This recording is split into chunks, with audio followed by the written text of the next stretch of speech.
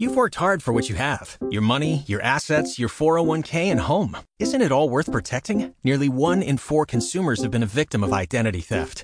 LifeLock Ultimate Plus helps protect your finances with up to $3 million in reimbursement.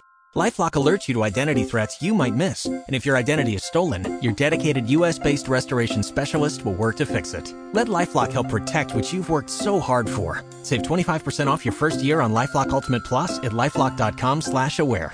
Terms apply. One Talk Shoes. Recorded live. Hello, everybody. I want to welcome you this week to our Matrixic discussion group call for Tactical Sovereignty. This week, I kind of dubbed this part 2. We've got Kelby Smith back with us, and we're going to get into a topic that is kind of near and dear to my heart because it's, to me, really what's going on that people see it, but they don't see it for what it is. They don't realize what's really happening and the situation that they're involved with and the capacity that they've kind of been forced to operate under, although you do have a choice of what capacity you want to operate in. And that's what it's really all about. Getting ready this evening for this call, I had a couple things to do this afternoon, and to me it's just amazing the roadblocks that are thrown in our way. I had things happen to me this afternoon that have never happened before. On the road down here in Southwest Florida, you know, there are a lot of crazy drivers. But I actually had a woman today. I'm sitting at a stoplight. It's a 6 lanes, okay? And instead of her getting into the turn lane to take a left, she's in the lane to my right, and she pulls directly in front of me, and I'm in the head of the line. And she's waving out the door, you know, she wants me to not go and let her take a left when the light turns. But, of course, the light didn't turn green for a turn, so traffic is going every which way once the light turns. And people are blowing their horns, and it's like, wow, this was weird. And then I went into the store right after that, and it seemed like every aisle, and I know this seems to happen quite often to us, but tonight it happened. Every aisle, every turn, there was people blocking the aisle with their carts to where I couldn't get past.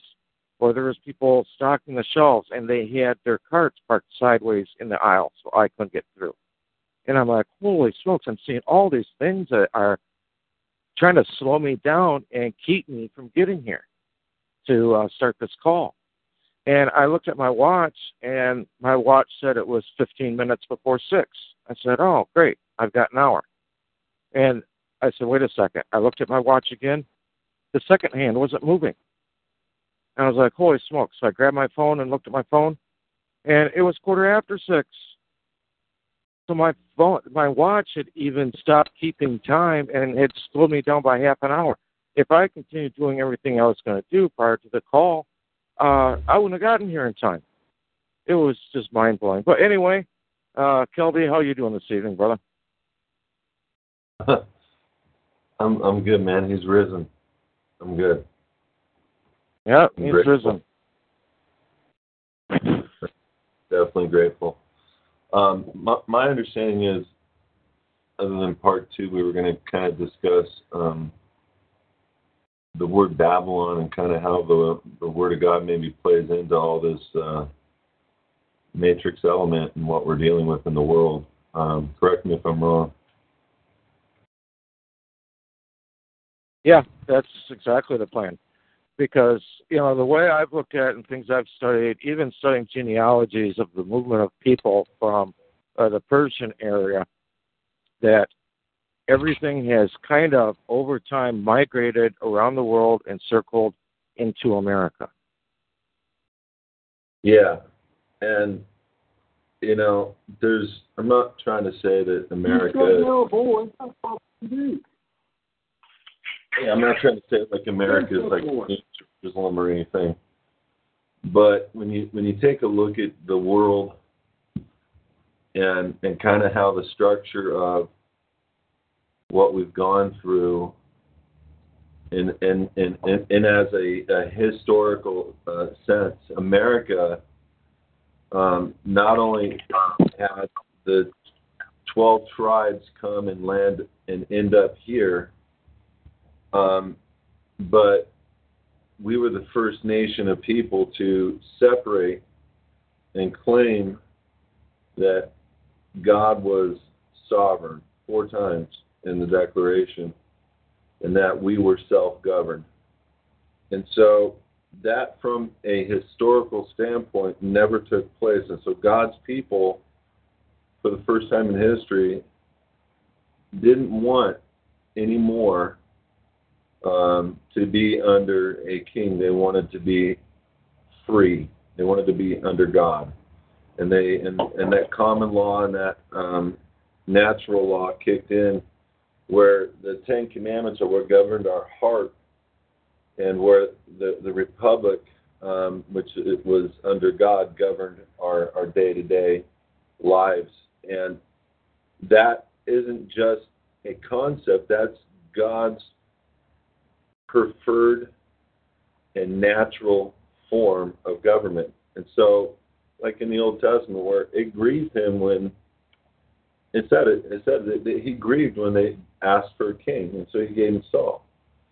And we have to really think about what that actually means, because he wants to be our king, and by having that relationship, A, in the physical and B, in the spiritual, you're lining up with the Word of God. You're lining up with the natural law. You're lining up with the protections that are granted not only by God but in the Word of God, which I'm going to share with you guys today, which is it's going to be the blessing, I think, for all of us, because a lot of people are seeking the word sovereignty. They're wanting to say they are sovereign. They're wanting to say they're a sovereign citizen, maybe not understanding fully what that means. And they're labeling themselves with all these things. And the Word says in Genesis 1:26 that we're to have sovereign authority. And that means to have dominion, which is what the Word says. But you look at the word dominion, it means sovereign authority. So we're, as being governed by ourselves, with God as our king, to have dominion, sovereign authority over all the world. Now, that element right there, you can stop and talk about for days on end, because people don't realize the important aspect of that element, what it means to be self-governed. People don't realize the critical nature of what it means to actually have that responsibility. They think freedom is just freedom and there's no responsibility with freedom. That's kind of what you're seeing today with our kids. Unfortunately, our children today are not of the mentality, and they're for sure not being trained up in accordance to what we had been granted in 1776. So, Brian, the only reason why I'm sitting right there for a minute is we have something here that is super, super, super special. And it's the only one that's actually internationally recognized. And it's the only one that gives us the protections of treaty law. And it's the only one that the operators of the District of Columbia can't access. They can't sue in any way, shape, or form a State of the Union citizen. And that State of the Union citizen is synonymous with the word American. And that word American is in law synonymous with a child of God, or somebody who claims that God at least exists, who says, because I'm going to tell you right now, guys, if you're an American and you say the Declaration is a part of what you're alleging yourself to, you need to go read it, because you're saying there is a God, and you're saying He is your king, and or at least your sovereign.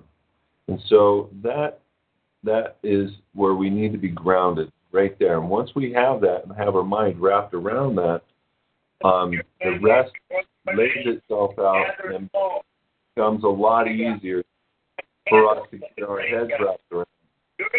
So, Jewish families around the world give thanks to God for liberating the Jewish people. I don't know where that's coming from. It's not coming from any open lines here. For Christians, we remember the suffering and death of God's only Son and His glorious resurrection on the third day. On Easter Sunday, we proclaim with joy Christ's Just get everybody out again. Both of these sacred celebrations remind. All right, stop. So,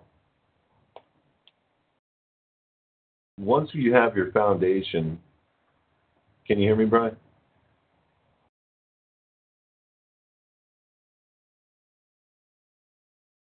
Can anybody hear me? Yeah, I hear you okay. Okay. So once you have your foundation laid out, and you understand how important that is, and you understand that we're the only people ever in the history of the world that has access to this freedom, literally under God, with the protections under God and under man's law, then you got to start from that foundation. So first off, if you're trying to be this quote unquote state of the union citizen, I don't talk about the trust. I talk about the BC and stuff. I talk about, and I understand all that stuff. I'm wanting to come out of that structural system because the Word of God has commanded me to. And when I got my mind wrapped around the word Babylon, I really went, oh my goodness, I got to start taking this a little bit more serious, because I'm going to go through real quick, and then we'll have discussion or whatever you guys want to do. I want to prove to you guys on this call a global structure where the United States is the military enforcement arm, and we are literally the major power force for Babylon the Great. And so if you read Revelations, depends on what Bible. I'm going to read from the English Standard Version. And you look at chapter 16, verse 19, you'll see the first reference to Babylon the Great. So let's talk about what is Babylon. Let's get very clear about what is Babylon. And so you go to chapter 17, verses 1, where it says, "Come, I will show you the judgment of the great prostitute." So we have a word that Babylon has been labeled as a great prostitute who sits on many waters. So there's your first clue, who sits on many waters. And then let's just scroll down to verses 4 at the end, where it talks about her sexual immorality. And verse 5, and on her forehead was written the name Mystery. So first off, you have the words mystery, Babylon the Great, mother of prostitutes and earth's abominations, written on the prostitute's forehead. Her impurities of sexual immorality. So let's just stop for a sec, and let's start thinking about some of the technologies that the United States has come up with in the last, 100 years, due to whatever. I mean, I've heard of everything from a satanic agenda, UFOs that we captured, reverse engineered, and figured out things, and I've heard all kinds of stuff, Tesla, laser beams, and the bottom line is we have structures and systems right now that are killing the earth. We are, our military is literally dumping chemicals all over the world, barium, aluminum, strontium. We are the mother of the prostitutes and of the earth's abominations. There is more sexual immorality, Pizzagate, child sex trafficking, pornography, porn movie industry that comes straight out of this nation than any other nation on the face of the earth. And then in verse 6, and I saw a woman drunk with the blood of the saints and the blood of the martyrs of Jesus. Now, I didn't understand this a few years ago when I was trying to figure out what Babylon. Why would Babylon, if it was the United States, or if the United States was a part of it, be drunk with the blood of the saints? And I did an interview on the RNN News Network about 2.5, 3 years ago with a lieutenant colonel who did 3 years in jail. He was assigned to, if you remember when, at the time, I forget his name, he announced the day before 9/11, 2.3 trillion was missing. Well, this guy, this lieutenant colonel, was assigned to go and find that 2.3 trillion. He ended up finding the account numbers in Switzerland and associated those account numbers to, at the time, Al-Qaeda. So what he found was that through the CIA, through the United States, the monies collected by the birth bonds, by the taxes, by the people, was shipped off through the CIA to these accounts in Switzerland, and he started reporting it. He ended up going to prison because of it. They found some frivolous charge, nailed him on it, 3 years in prison.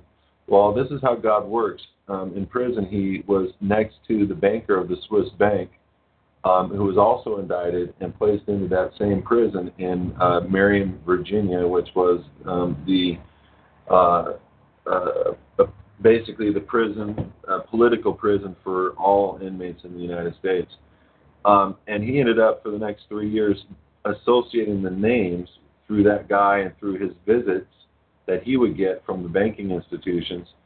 And he would associate the names to those accounts. And what he ended up finding was startling. He found that our country and very high-level individuals within our nation were personally responsible and put their names on. And through the CIA, ultimately, we, in our Black Ops accounts, have funded both Al-Qaeda and ISIS, which would be responsible now for this verse 6, when I saw the woman drunk with the blood of the saints and the blood of the martyrs. Point is the funds that we are generating based on our birth bond accounts being hypothecated that are going into state accounts that at our state CAFR level, if you go to CAFR1, CAFR1.com, the state CAFRs, the state repositories have in excess of $100 trillion. And so we are not in debt at the state level, but that's why you have the Federal Trading with the Enemy Act, where they are at war with the state, and where every time you're going into court, they're trying to put you in prison for the prison bonds, because they're quite lucrative when you accept the surety role and place yourself as the quote-unquote surety for that bond, and you have to walk yourself into prison. But the bottom line is, when I saw this, and you start going through 17 and 18, which I'm going to finish doing with you right now, you're going to see what I'm going to see. You're going to see how it's laid out very clearly, because number one, it's a mystery. This isn't going to be easy to be found out. And so, and then there's going to be some labels: who's seated on many waters. Let's talk about that for a sec. We're the only nation who literally has our power and influence in every country from a military standpoint. The only one. We are seated from a military standpoint on many waters, and also from a representation standpoint. And so, then in verses 7, but the angel said to me, "Why do you marvel? I will tell you the mystery of the woman and the beast, with 7 heads and 10 horns that carries her." So now there's a beast entering the picture that is carrying the woman. And let's go down to verse 9 in chapter 17. It says, "This calls for a mind of wisdom." So not only do you have a mystery, which is why no churches talk about this, but you got to have a mind of wisdom to understand it. The 7 heads and are the 7 mountains which the woman is seated. Now, this all plays into a jurisdictional standpoint. Let's just play this out, where I've heard from many people the Vatican has 7 mountains on it, and the Vatican is absolutely a district, and there's several districts around the world. They represent different functions for the world order and the world power. We are one of the functions for that which the woman is seated, potentially in the Vatican, but we are the enforcement arm and function of that structural system. And then in verse 12, the 10 horns that you saw are 10 kings who have not received royal power, but they are to receive authority as kings for 1 hour, and together with the beast, these are of one mind, and they will hand over their power and authority to the beast. So they will make war with the Lamb, and the Lamb will conquer them, for he is the Lord of Lords. So verses 15, the waters that you saw where the prostitute is seated. Now here's very clearly that this is a world order structure that we are a party to. Our peoples, multitudes, nations, and languages. So it's telling you it's a world, like the waters that you saw. This is what we're talking about, where the prostitute is seated. are all over the world. Okay? It's not like New York or the United States or Europe. It's all over the world. And the 10 horns that you saw, they and the beast will hate the prostitute. They will make her desolate and naked and devour her flesh and burn her up. Now, I didn't really understand that until this year. And this is one of those things that is purely just my opinion and speculation and a guess. But with Trump in the office, he sure is pissing off the global order.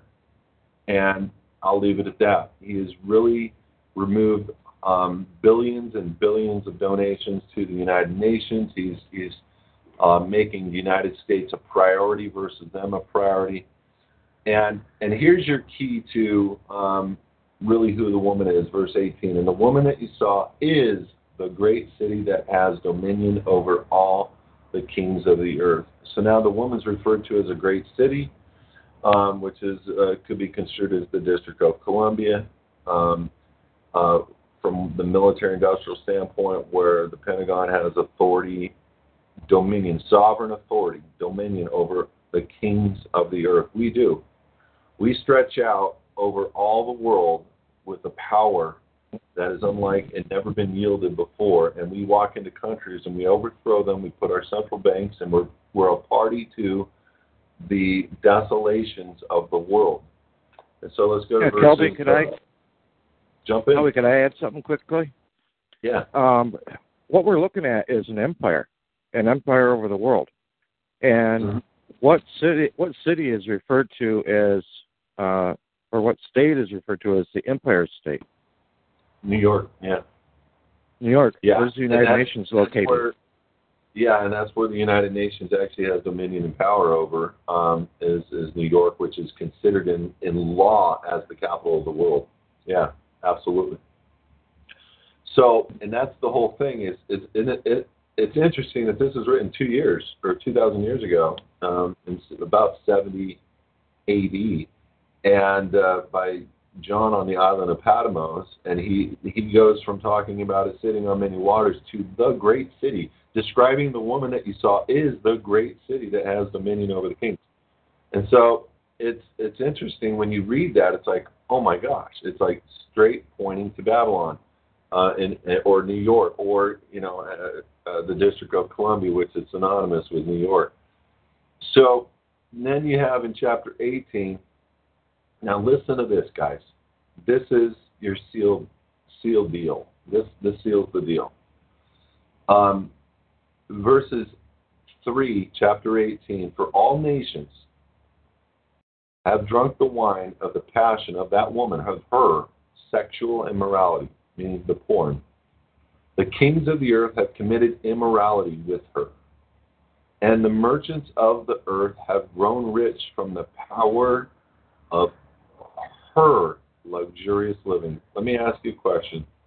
What nation buys all the world's goods? It's the United States, period, hands down.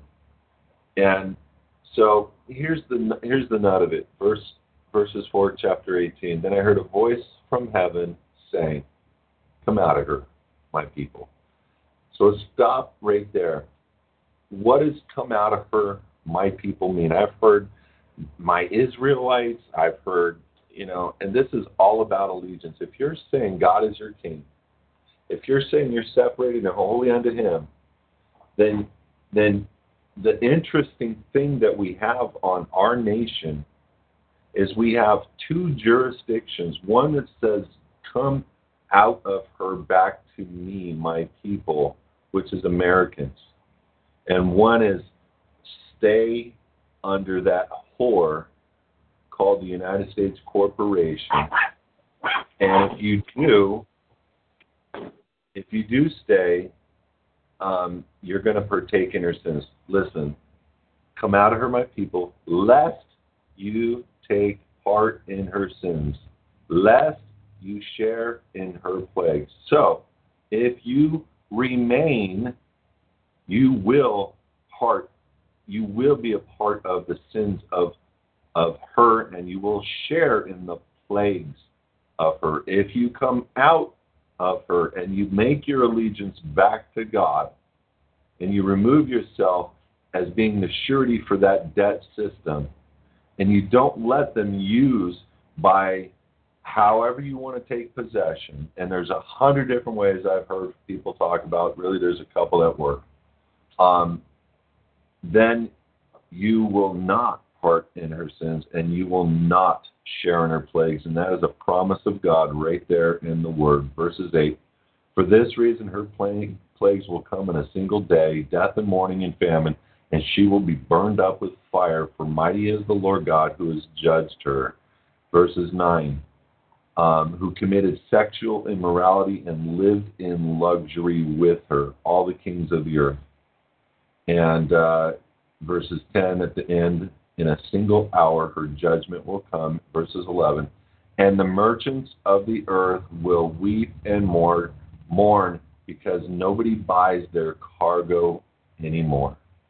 I don't really need to go any further than that particular verse to deal with the topic that Babylon, from a representation standpoint, we, if you are a United States citizen, your body is literally pledged as the surety against the debt for the corporation, which the banks are now using the funds that are being raised from taxes, making them disappear in black ops accounts and waging wars that the corporations are selling, tanks and Humvees and weapons and to both sides of the war. We didn't bring home our military equipment after Iraq.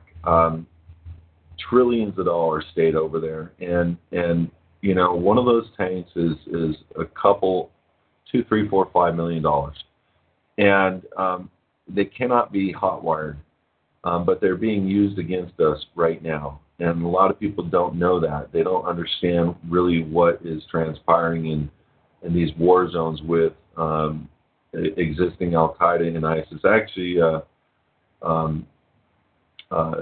follow a guy by the name of Victor Marx, and I'm proud to say, we have Christian men like this that are standing up. He knows nothing about what I know about, but he is, at least as a Christian man, going into foreign sovereign nations known as Iraq, and he is, I'm just going to say it straight up, he's literally killing ISIS members, going into the middle of their pits, grabbing the little girls that they're raping and bringing them out and finding homes for them back there with family members, or getting them adopted off here if their family is dead. This guy is a freaking hero, if you ask me. And this is as a result of us funding those organizations, which he does not know about, through our great intake of taxes from the body politic of people nationwide. We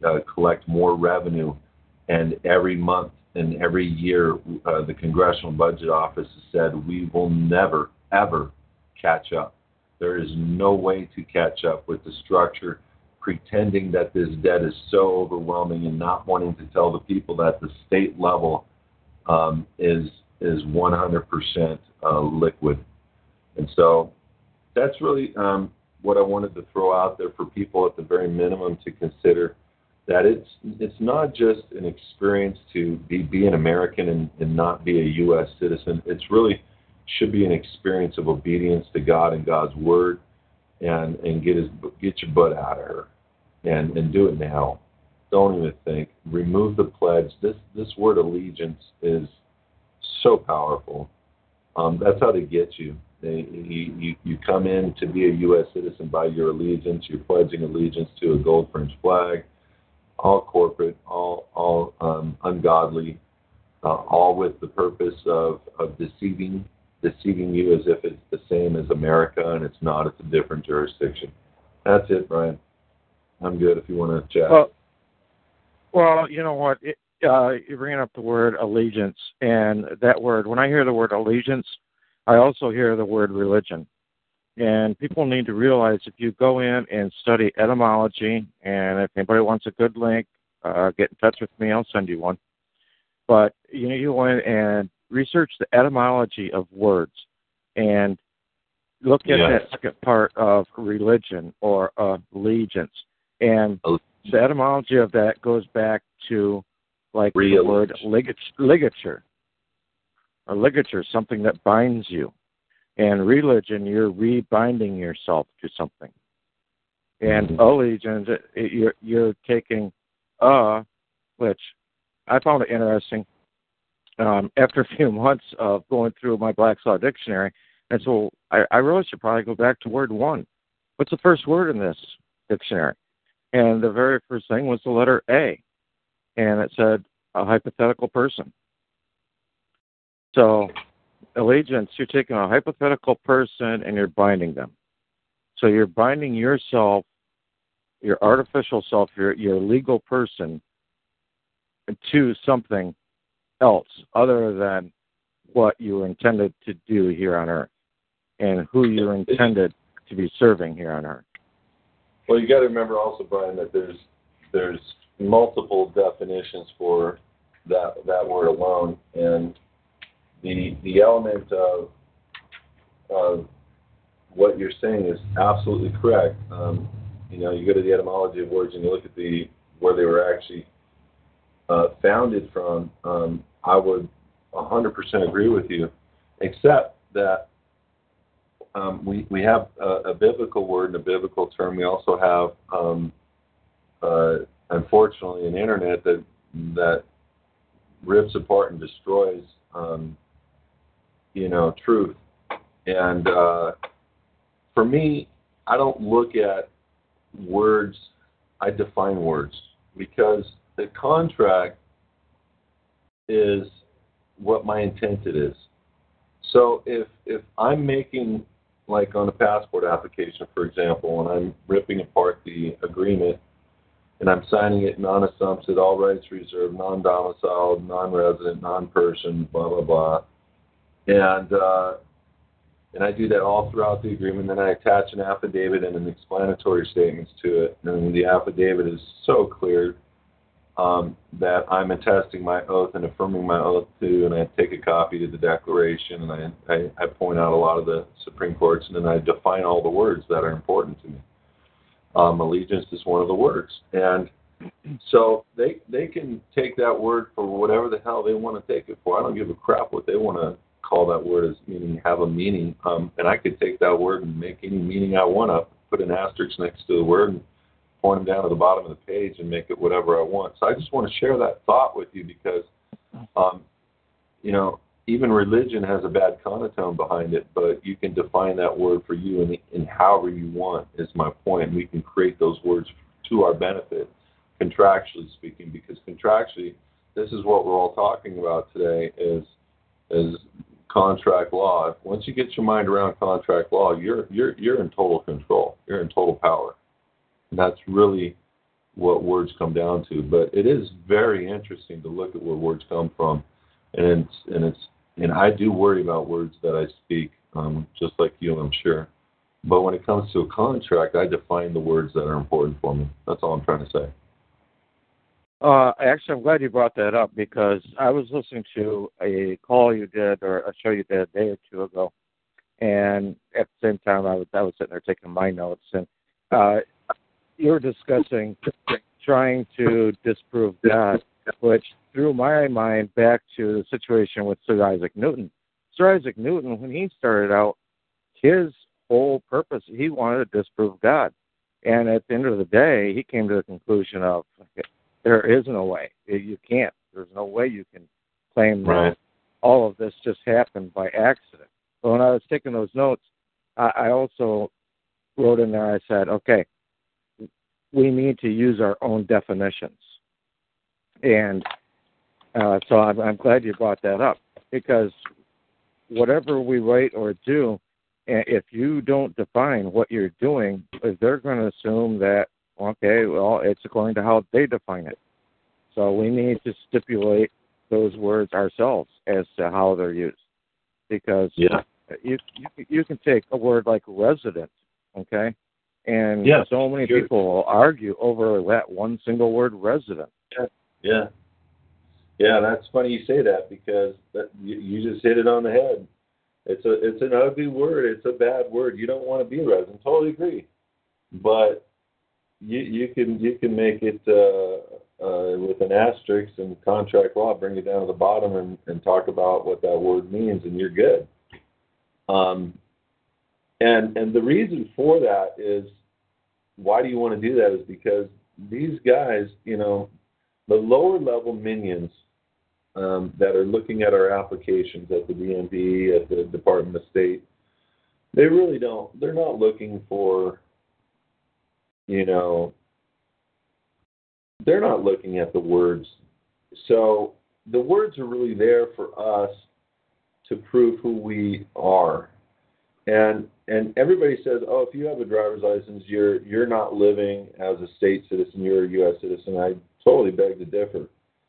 You are if you didn't adjust the contract. You are if you didn't contract in the element of the way that you wanted to. But for me, if all you did on an agreement was cross out U.S. citizen, U.S. person, in the words I agree, and you reserved your rights, and you put the word by in front of your name, signing as the agent for the person on that document, and you put non-assumptive, which means he did not undertake, meaning no contract, and all rights reserved, if you just put that, ARR, without prejudice, non-assumptive, underneath your name, really small, above the signature line, below your signature, with the word by in front of your signature, guess what you've done? You don't agree to anything on that document. And if it were ever called into a court, you could bring judicial notice regarding that one component, and that all of your rights were reserved, and that no contract was undertaken by the words non-assumptive. Period. That's what people need to start wrapping their minds around in contract and contract control. We got to get away from this element that we have to be, being not of the world. You are in the world, and unfortunately, if you don't come with a mind of wisdom, like the Bible says, to deal with this mystery known as Babylon, and be smarter than her, and come with full reservations of rights and fully not accepting any terms, that is a mind of wisdom, and that is saying, I am not a party to your plagues. I don't consent with your sacrifices to Baal. I don't want any funds to go to those sacrifices, and therefore I withdraw any agreement or any operation of law that would be giving funds to that source of an ungodly action. And, honestly, this is something no pastors are really tackling, and I really want pastors to pick this up.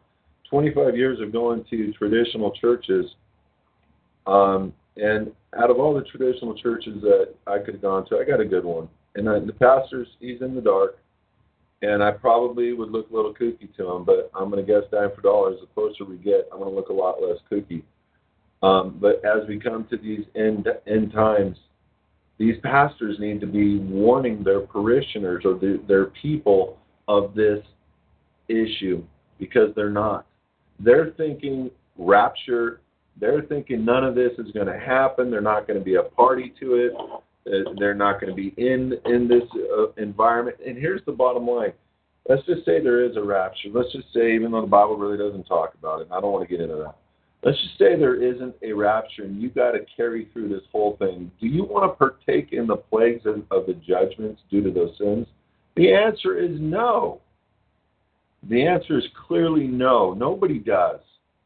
So make your allegiance to God. Come out of her.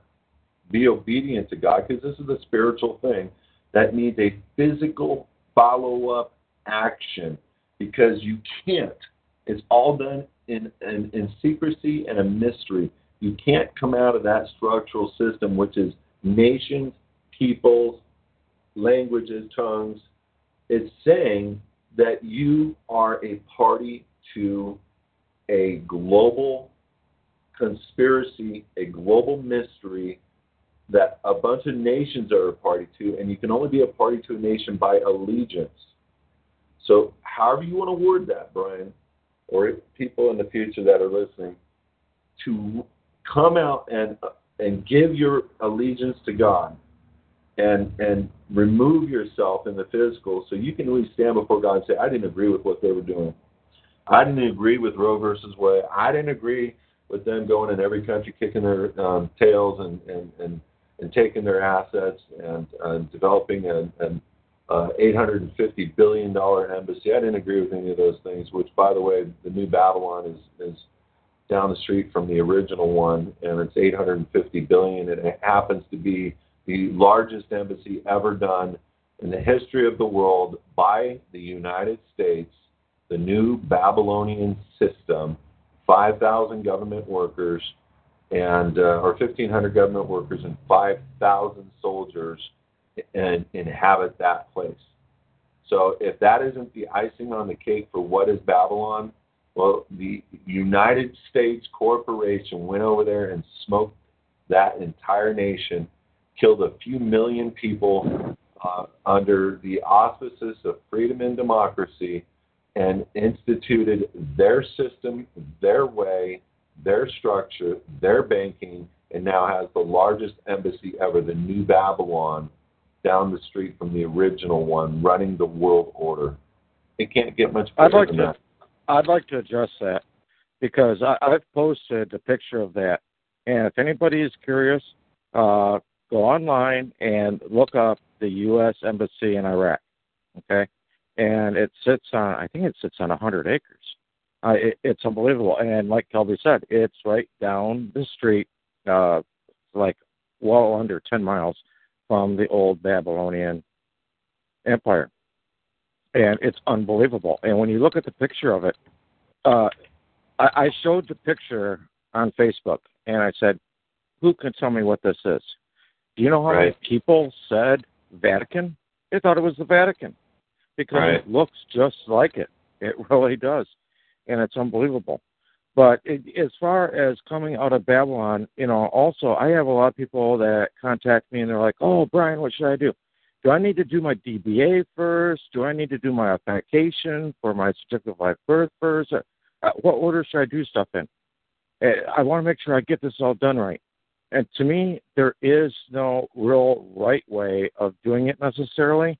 What it really comes down to, and like Kelby brought up, it's all contract law, because it is. Everything is contract law. And what lies underneath contract law is intent, okay? Mm-hmm. So if your intent is to leave Babylon, then you know what? It doesn't matter what order you do stuff in or how you set it up, as long as the intent is pure. You know what, Brian? I appreciate you that you just said that, because it's true. And it is, and that structure that they built in Iraq is the icing on the cake where the original Babylon was. And here the Bible's talking about a new Babylon ran by an order of nations, languages, tongues, that sits on many waters, calls it a whore several times, sexual immorality, committed sexual immorality with the kings of the earth. All the merchants of the world we won't be buying their cargo anymore. And here, God's saying, get out.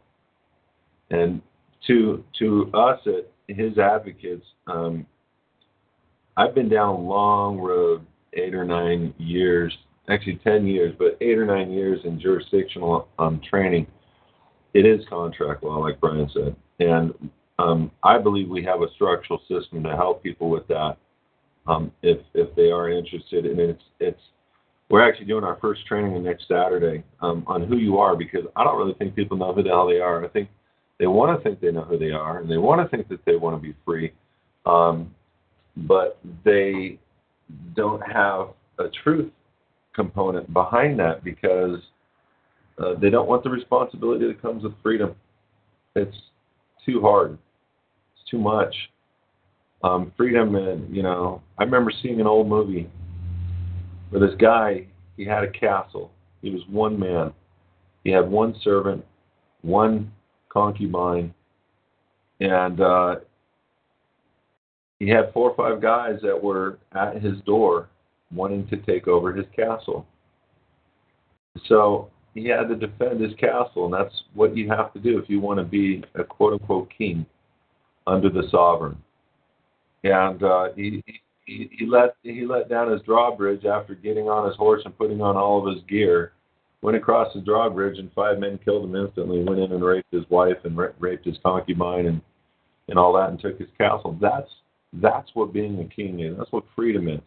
He accepted that he would have to do that to stand ground. He should have been a little bit smarter.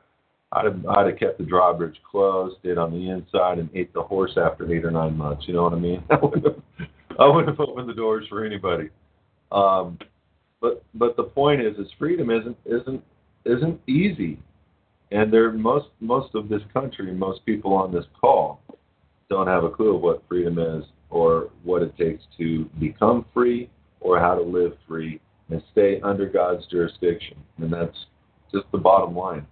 Very few of us know how serious it is and how hard it is. And I'm just now, after 10 years, getting my mind wrapped around that. Isn't that weird? I'm just now. Those guys that were back in the 17 and 1600s coming over here, they were willing to cross an ocean and face death to have a taste of it. And they're willing to get here with nothing and start work and work their A's off and do whatever it took. And then, unfortunately, the king, he didn't have a cell phone back then, and he wasn't able to make phone calls. So he worked in 50 and 10-year increments, where he sent guys over on ships with lots of money and bonds and orders and secret societies. And that's basically from day one, guys. I'm going to tell you right now, day one, if you want to go back to the beginning of time of this country, somewhere in the beginning of the 1800s, the corporation known as the United States was formed. In 1871 is where the District of Columbia Act really took over as the sovereign within our walls, of which the corporate United States, UCC 307H, says the United States has exclusive jurisdiction in the District of Columbia. Well, guess what? D.C. cannot do business with a citizen known as a State of the Union citizen. And if you can prove it, you're good. You're good. But if you can't prove it, well, you got to figure out a way to protect yourself. Well, you just talked about its jurisdiction and its jurisdiction being limited. And I've talked about that many times on these calls, whereas even if you look at the state of Ohio, when the federal government wanted to raise the speed limits on the freeways, the state of Ohio said, no, we want to keep it at 60. We don't want to raise it to 70, whatever. And the federal government said, fine, you won't raise the speed limit? You've got to take care of your own roads. That was a perfect example right there that the states are not underneath the federal government. It is a choice. It's something that you choose to do. And the same thing for the states goes for you and I, the people. And, as far as, Babylon infiltrating the U.S., like I was talking about earlier in the call, I would recommend people look up Lorraine Murray. She was a professor at UC Berkeley on California. And she was actually studying nuclear physics. But then she started getting led in the direction of people and migration and what really happened from the beginning. And she's a blonde-haired, blue-eyed woman. And she was always kind of curious because she had all of these Middle Eastern type guys or Italian guys hitting on her. She didn't understand what that was about. But once she started researching this, it started to make sense to her. And that was that. And I'm blue-haired, blonde-eyed as well, and that's probably where I kind of fell into finding her and trying to research where I came from. We all want to know where we come from, who we are, where we're from, etc. And that was an anomaly that happened in Persia near Babylon. It was something genetically that occurred. And when people were driven out, some people went to Italy, which, if anybody knows anything about Italy, the northern part of Italy is a large population of blonde-haired, blue-eyed people. And the rest of them migrated towards Ireland and the Netherlands. And then from there, if you look at what has occurred on America, those people have migrated into the United States of America. If people, nobody here on this call is old enough to remember, but back at the turn of the century, over 100 years ago, they used to have signs in the windows that said, no Irish allowed, there was the Irish Revolt, all that kind of thing. And at that time, started a growth, especially around the New York area, of the mob. And the mob were the Italians. So people from Italy that originally were from the Babylonian area moved in here. People from the Norwegian area moved in here. And then you look back at the past election for the presidency for the United States, the corporation, and you look at who was offered up. We had two basically red hair, blonde hair, blue-eyed people vying for the seat. And I looked at what occurred with Trump and the first things that he did the first few months that he was in office. And I knew, being in construction, that he had a lot of problems, probably due to his wanting to build businesses in the Northeast, that you can't do anything there if you don't kiss the butt of the mob. And I'm sure that angered him. So when he got into office, he immediately started seeing he was firing a lot of Italian names from positions as judges, etc., getting rid of them. And who is he moving in? He was moving in a lot of so-called Jewish names. People would call the Khazarians. So it's kind of one boss for another boss, but maybe worse than the old boss. I have a black movie actor that's one of my best friends in life. I get to hang with him a couple times a month, once a month, and we play golf and we talk. And he has a mind of wisdom. If you've ever seen the movie Forrest Gump, he's the actor Bubba Blue. He's on Wednesday nights on Chicago PD. He's the bad guy on that show. He's awake, and we were talking the other day about Jesus being black. And I'm a firm believer, after seeing the scientific data behind the DNA surrounding the life of Yeshua, that your Lord and Savior, who died on the cross for you and rose again this day, quote unquote, or which symbolically this day, he was black. And I mean that literally. There was a show that was on like Discovery or something, and it talked about a tribe in Africa, and they are as black as you can get, and from a color standpoint. And they claimed a line directly to the Levites that escaped from Jerusalem when the Babylonian Empire came in and took them. And the nut of the whole show was they showed they had gold implements still. They brought them out and showed the producers 2,000-year-old gold implements. But then they DNA tested these guys, and they drew not just a direct line, but a 100% hit that they were direct descendants from the original Levites who worked in the house of David and Solomon. So I thought that was an interesting thought.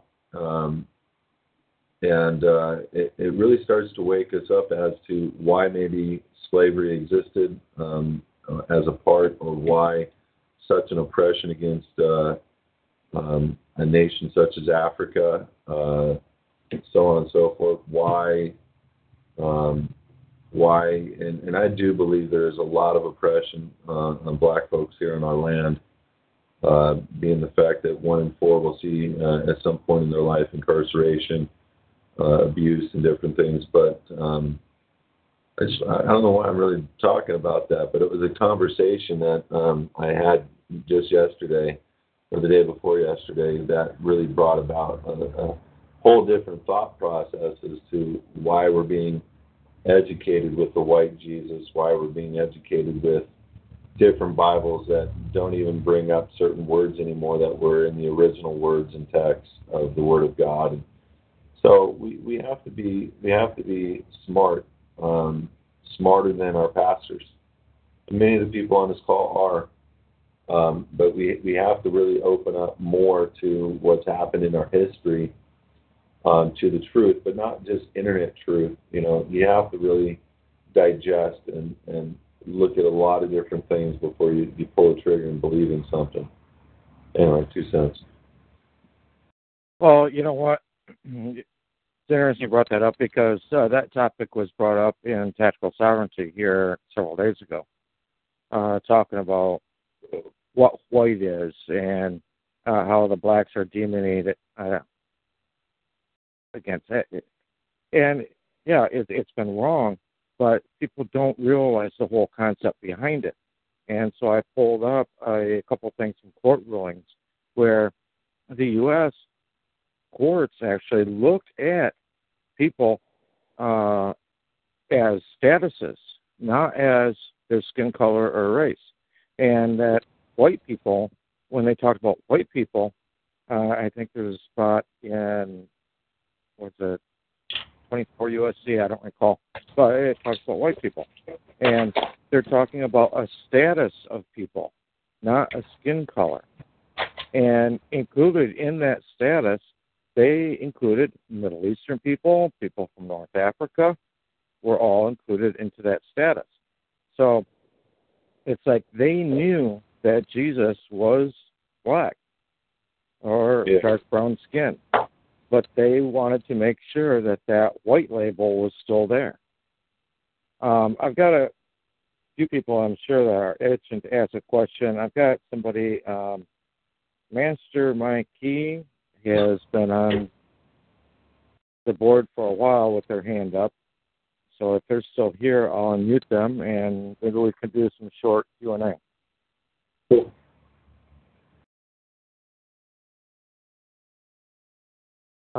Master Mikey, you are unmuted if you're still here. Greetings, you guys. Good evening or good afternoon, wherever you guys are at. And location, I'm actually here in California, so good afternoon, you guys. How are you doing? Good. All right, so I was hearing exactly what you guys were saying. I totally agree on what Brian was saying. Basically, I believe it's all contract. Every day is a contract. Every day with everybody we ever talk to is pretty much a verbal statements, and we make pretty much whatever we want to make, or make whatever statements we want to make. But I agree that the contracts have everything to do with it. But my only question is, wouldn't we want to keep things more simpler, and like the KISS acronym from the Navy, keep it simple, and just ask who's the one making the claim?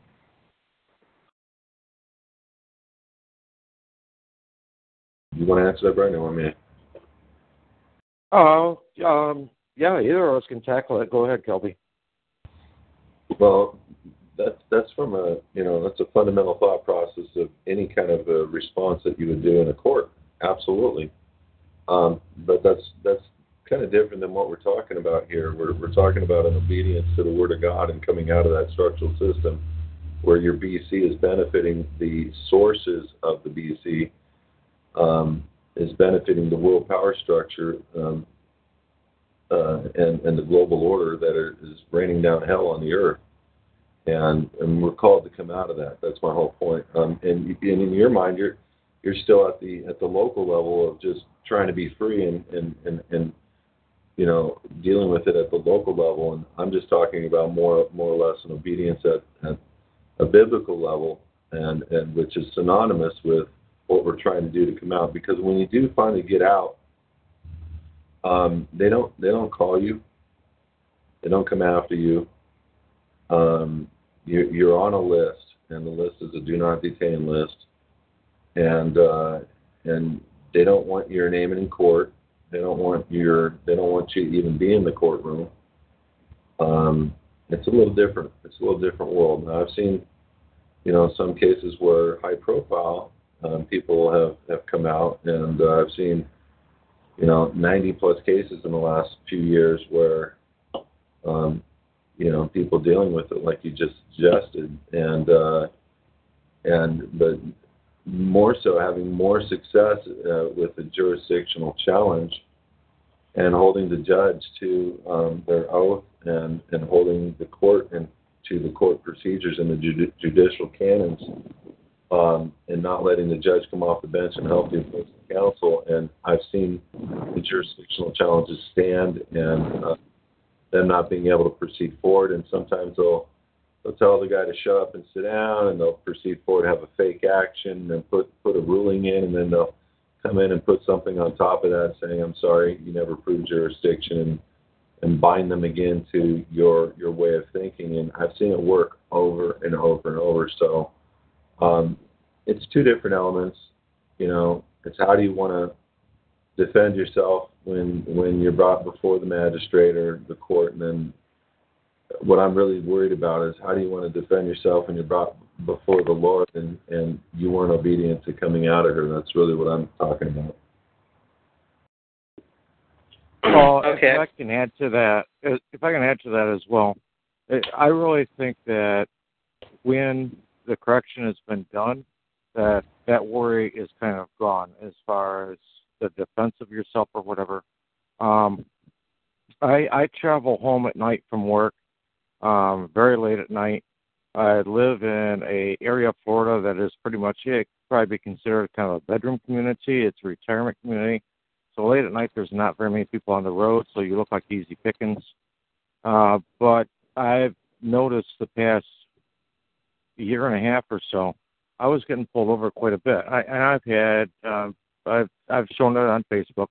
I've had at least 15 encounters now with the police, and I have not received one ticket. And in fact, I've pretty much been treated with the utmost respect. Good for you. And yeah, and when they do talk to me at the very end of the setup, they say, no, we want to make sure that you know we're not doing anything. You don't have to go to court. There's no action being brought against you. They're very adamant about that. And I've thought, gosh, that's weird, because I've never experienced that kind of stuff before. The first time or two that I was pulled over and didn't get a ticket, I just chalked it up to luck or whatever. But after a few times, it's like, no, it's not luck, because they always bust somebody over something. And so I really think, you know, people talk about, oh, should I send my sheriff something or this, that? I say no. You go directly to the head of the line. You go to their boss, because their boss will put it in the system and you'll be taken care of. So you want to go like to the Secretary of State for where you live at, go to the Department of State for the Fed, and I also suggest going to the head judge, the chief judge for your district. I got a lot of information from my chief judge.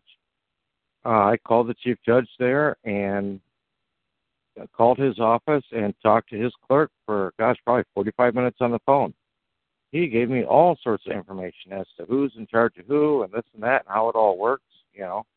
And so I followed up that conversation with sending my notice to that chief judge.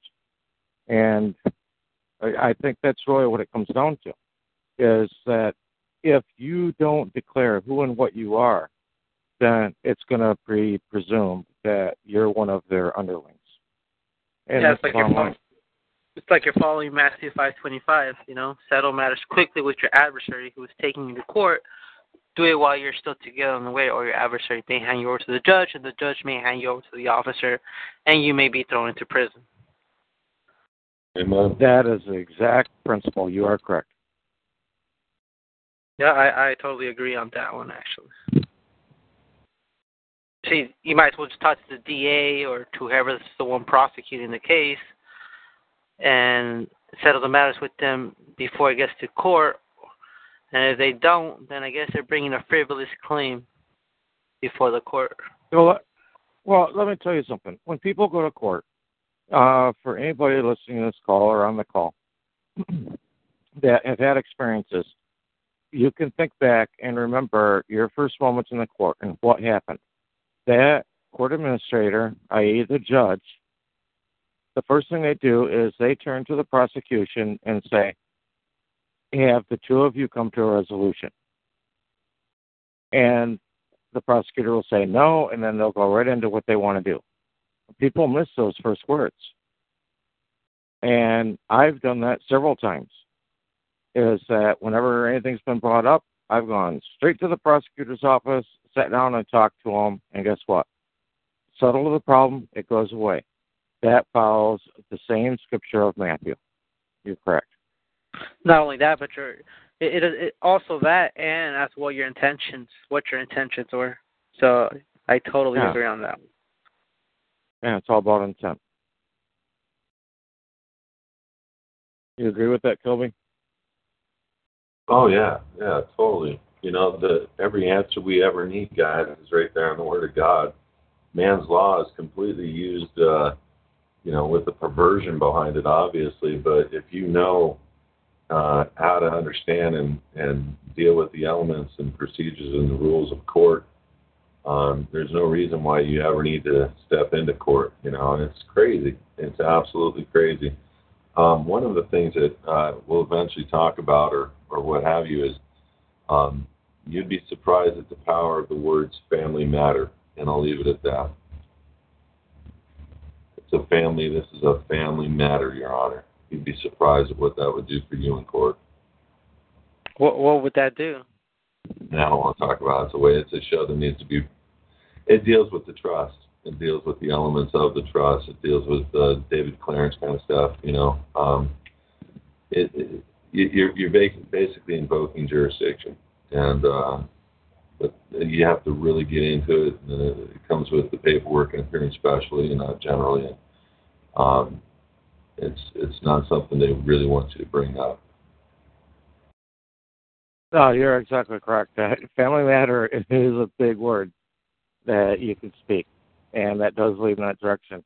Kelby, do you have a direction that you want to lead people in as far as, you said you had a program coming up to explain things to people here next week or so, if you want to give people information on how to link up with that. Yeah, we have basically a system, and we invite everybody in it. And unfortunately, it's not free, but it is a long process from a standpoint of how many things that you got to deal with. Let me just explain this really quickly. What you don't understand is, by being in a zip code, you're on territory. And when you look at a federal indictment or a warrant, like for a search of your house, they always start with, I saw such and such person at such and such residence address checking their mail. Then I went to the United States Postmaster General, and he said such and such person receives personal mail at their address. Then you go to the third item on the warrant. It says, I saw such and such, or I went down to the DMV and such person has 2 motor vehicles registered at that address. So, when I first started reading how they're gaining jurisdiction, I'm like, Lord, is it really this simple? Is it really this simple? So then I looked at my friends that have gone to prison, and I've looked at some random cases, and I look at how they gain jurisdiction. It's always in the application. So, like when you rebut the presumption of jurisdiction, they always bring up the elements of your application. They'll bring in a passport, they'll bring in your bring a copy of a driver's license, or they'll bring a copy of a bank statement or whatever. And I'm like, okay, so when you're dealing with jurisdictional challenges, it's all in the application. When they're dealing with warrants, it's all in your territory. And so I'm like, is it really this simple, Lord? And it is. It's that simple. So we take people through a process, and but even when you have all the paperwork correct, and I'm going to tell you guys something, you can have all your paperwork correct, and guess what? If you don't know who you are, paperwork is 10%. 90% of who you are needs to come with a complete and total shift of what you think you are. And you have to deal with, like what Brian is talking about, words and word play. You got to understand ping pong. You got to understand negotiations. You got to understand contract law. You got to understand trust law. You got to understand everything that they've taken from us that they use against us. And that's really what we're digging into over the next 18 months. We started a program called the Living in the Private program. And if you want, Brian, give a phone number out to a guy who we do free consultations with people. We help anybody who needs help. We try to help them. Obviously, there's a cost, but there's also a cost to support it. There's also a cost to, do all those things. But every man is worthy of a wage, and we for sure earn it. Our ministry has been doing this for about 7 years now, and we still have an A+ rating with the Better Business Bureau, even though we're not a business. And our goal is to help people come out of that structural system. And one day it will hopefully be free. But even when it becomes free, guess what? People won't want to do it because it will have no value to them. And so it's just a consideration. But we want to help people, and we don't care what their status is or their situation financially. We'll help you, and we'll guide you. And but I'll give you a phone number if you want, and we can take it from there. Yeah, absolutely. You can put that phone number out there. And many of the people on this call probably realize that I'm a part of the government of the United States of America. And there's a lot of things that are offered there. Declaring your nationality, moving your legal entity from one place to another, and put it in the correct jurisdiction. And there's a lot of stuff there that is totally free to do. But then there's some other things that do have an expense with it. And people kind of get ticked off. They're like, well, I thought freedom was supposed to be free. Well, yeah, it is free. But if you need help, if you need somebody to hold your hand to do it and to do the work for you, well, every man is worthy of his labor. And so, their existence isn't just here to help you become free. You've got to make sure and throw him a few bucks so that he can put food on the plate and on the table of his family and a roof over their head. That's just the way it works. And so, yeah, if you want to provide that number, go ahead, Kelby. Hey, thank you. This guy's name is Steven. It's toll-free, 844-HIS-ADVO, HISADVO, advocates, his advocates. And the actual numbers are 844-447-2386, extension 702. So, just in, Brian, I think if we ever do another call again, I think it should be on the Republic for the United States of America and the government that you just stated, and let's talk about that. I would love to talk about that. Well, that would really be probably a prime call to do, and to bring on people from the government that I talked about that I'm part of, and for you and people in the Republic to come on. I would love and that. Actually, I would actually like to have a private conversation with you discussing this, Okay. because one of the things, this is what I see happening, okay, on America. What I see happening on America. And let's go back to, what was his name? Che Gowdy or whoever that was supposed to be getting into Hillary Clinton stuff and deciding whether or not, to prosecutor harder, and I'm not just talking about James Comey, but on the side of representatives. He said that this was going to be against House rules. And so they were dropping it as far as the House standpoint went. And I thought, wait a second. He just told everybody a huge piece of information right there. Because he didn't say it's not under constitutional rules, it would be wrong against the Constitution. He said under House rules. That meant they're operating in a totally different capacity. Okay? And so that really shows that there is a different area of operation existing right now. And everybody's falling for it, and they're thinking that it is the regular republic that was originated by the founding fathers, who were not our fathers or our founders. People don't realize that.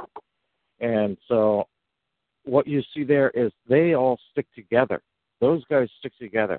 And so many people in this, if you want to call it truth movement or whatever, all argue over, like I said earlier, words like resident and stuff like that. And it breaks them up, and they don't stick together. Well, you know what? The opposition is sticking together on everything, and they're kicking our butts. They're kicking the American people's butts all over the place. And the reason why is because they stick together and we don't. And I would like to see a lot of our groups and people come together and come to a common ground, because that is where we will find our strength at.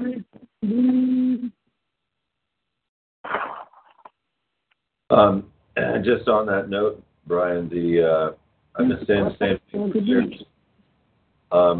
We have an issue with, just like this guy that's chiming up in the background who is wasting everybody's time and ear.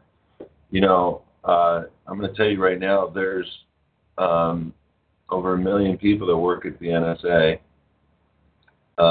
There's millions of people that are working in counter to any kind of a freedom movement. When you look at the element that the people are that are like us, that are just trying to be free and come under the law of the nation, that is on the American side, and then they want to label that the most dangerous movement.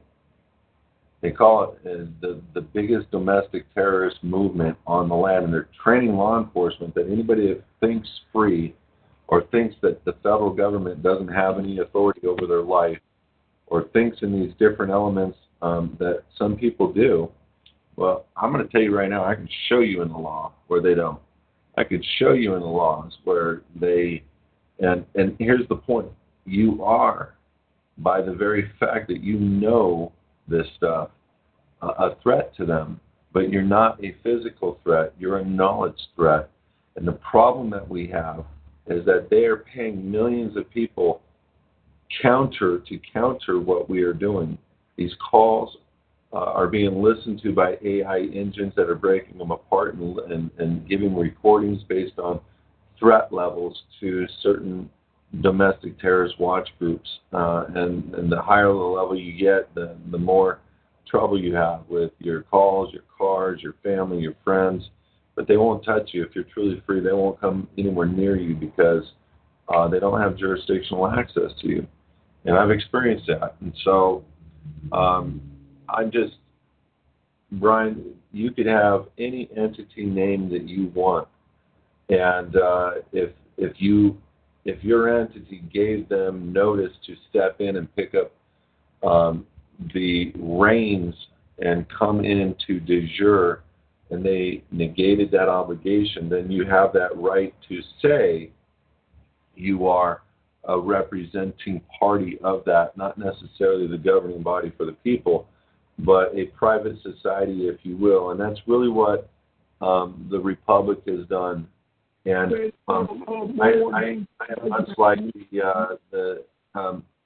whoever's talking, shut up. Okay? That's somebody on your end. They're not on my board. Well, I'm not on any board. I'm straight in. So. Oh, weird. All right.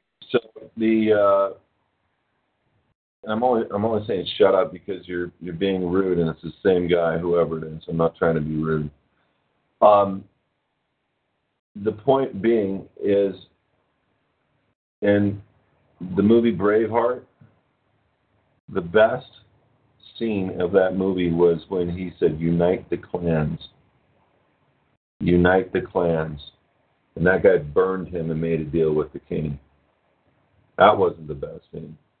But he brought the clans together and he got him to commit and unite. And the bottom line is, we really need to unite as a body politic of people into one. And we need to see whatever one that is and come together and merge and really discern who's done the steps properly.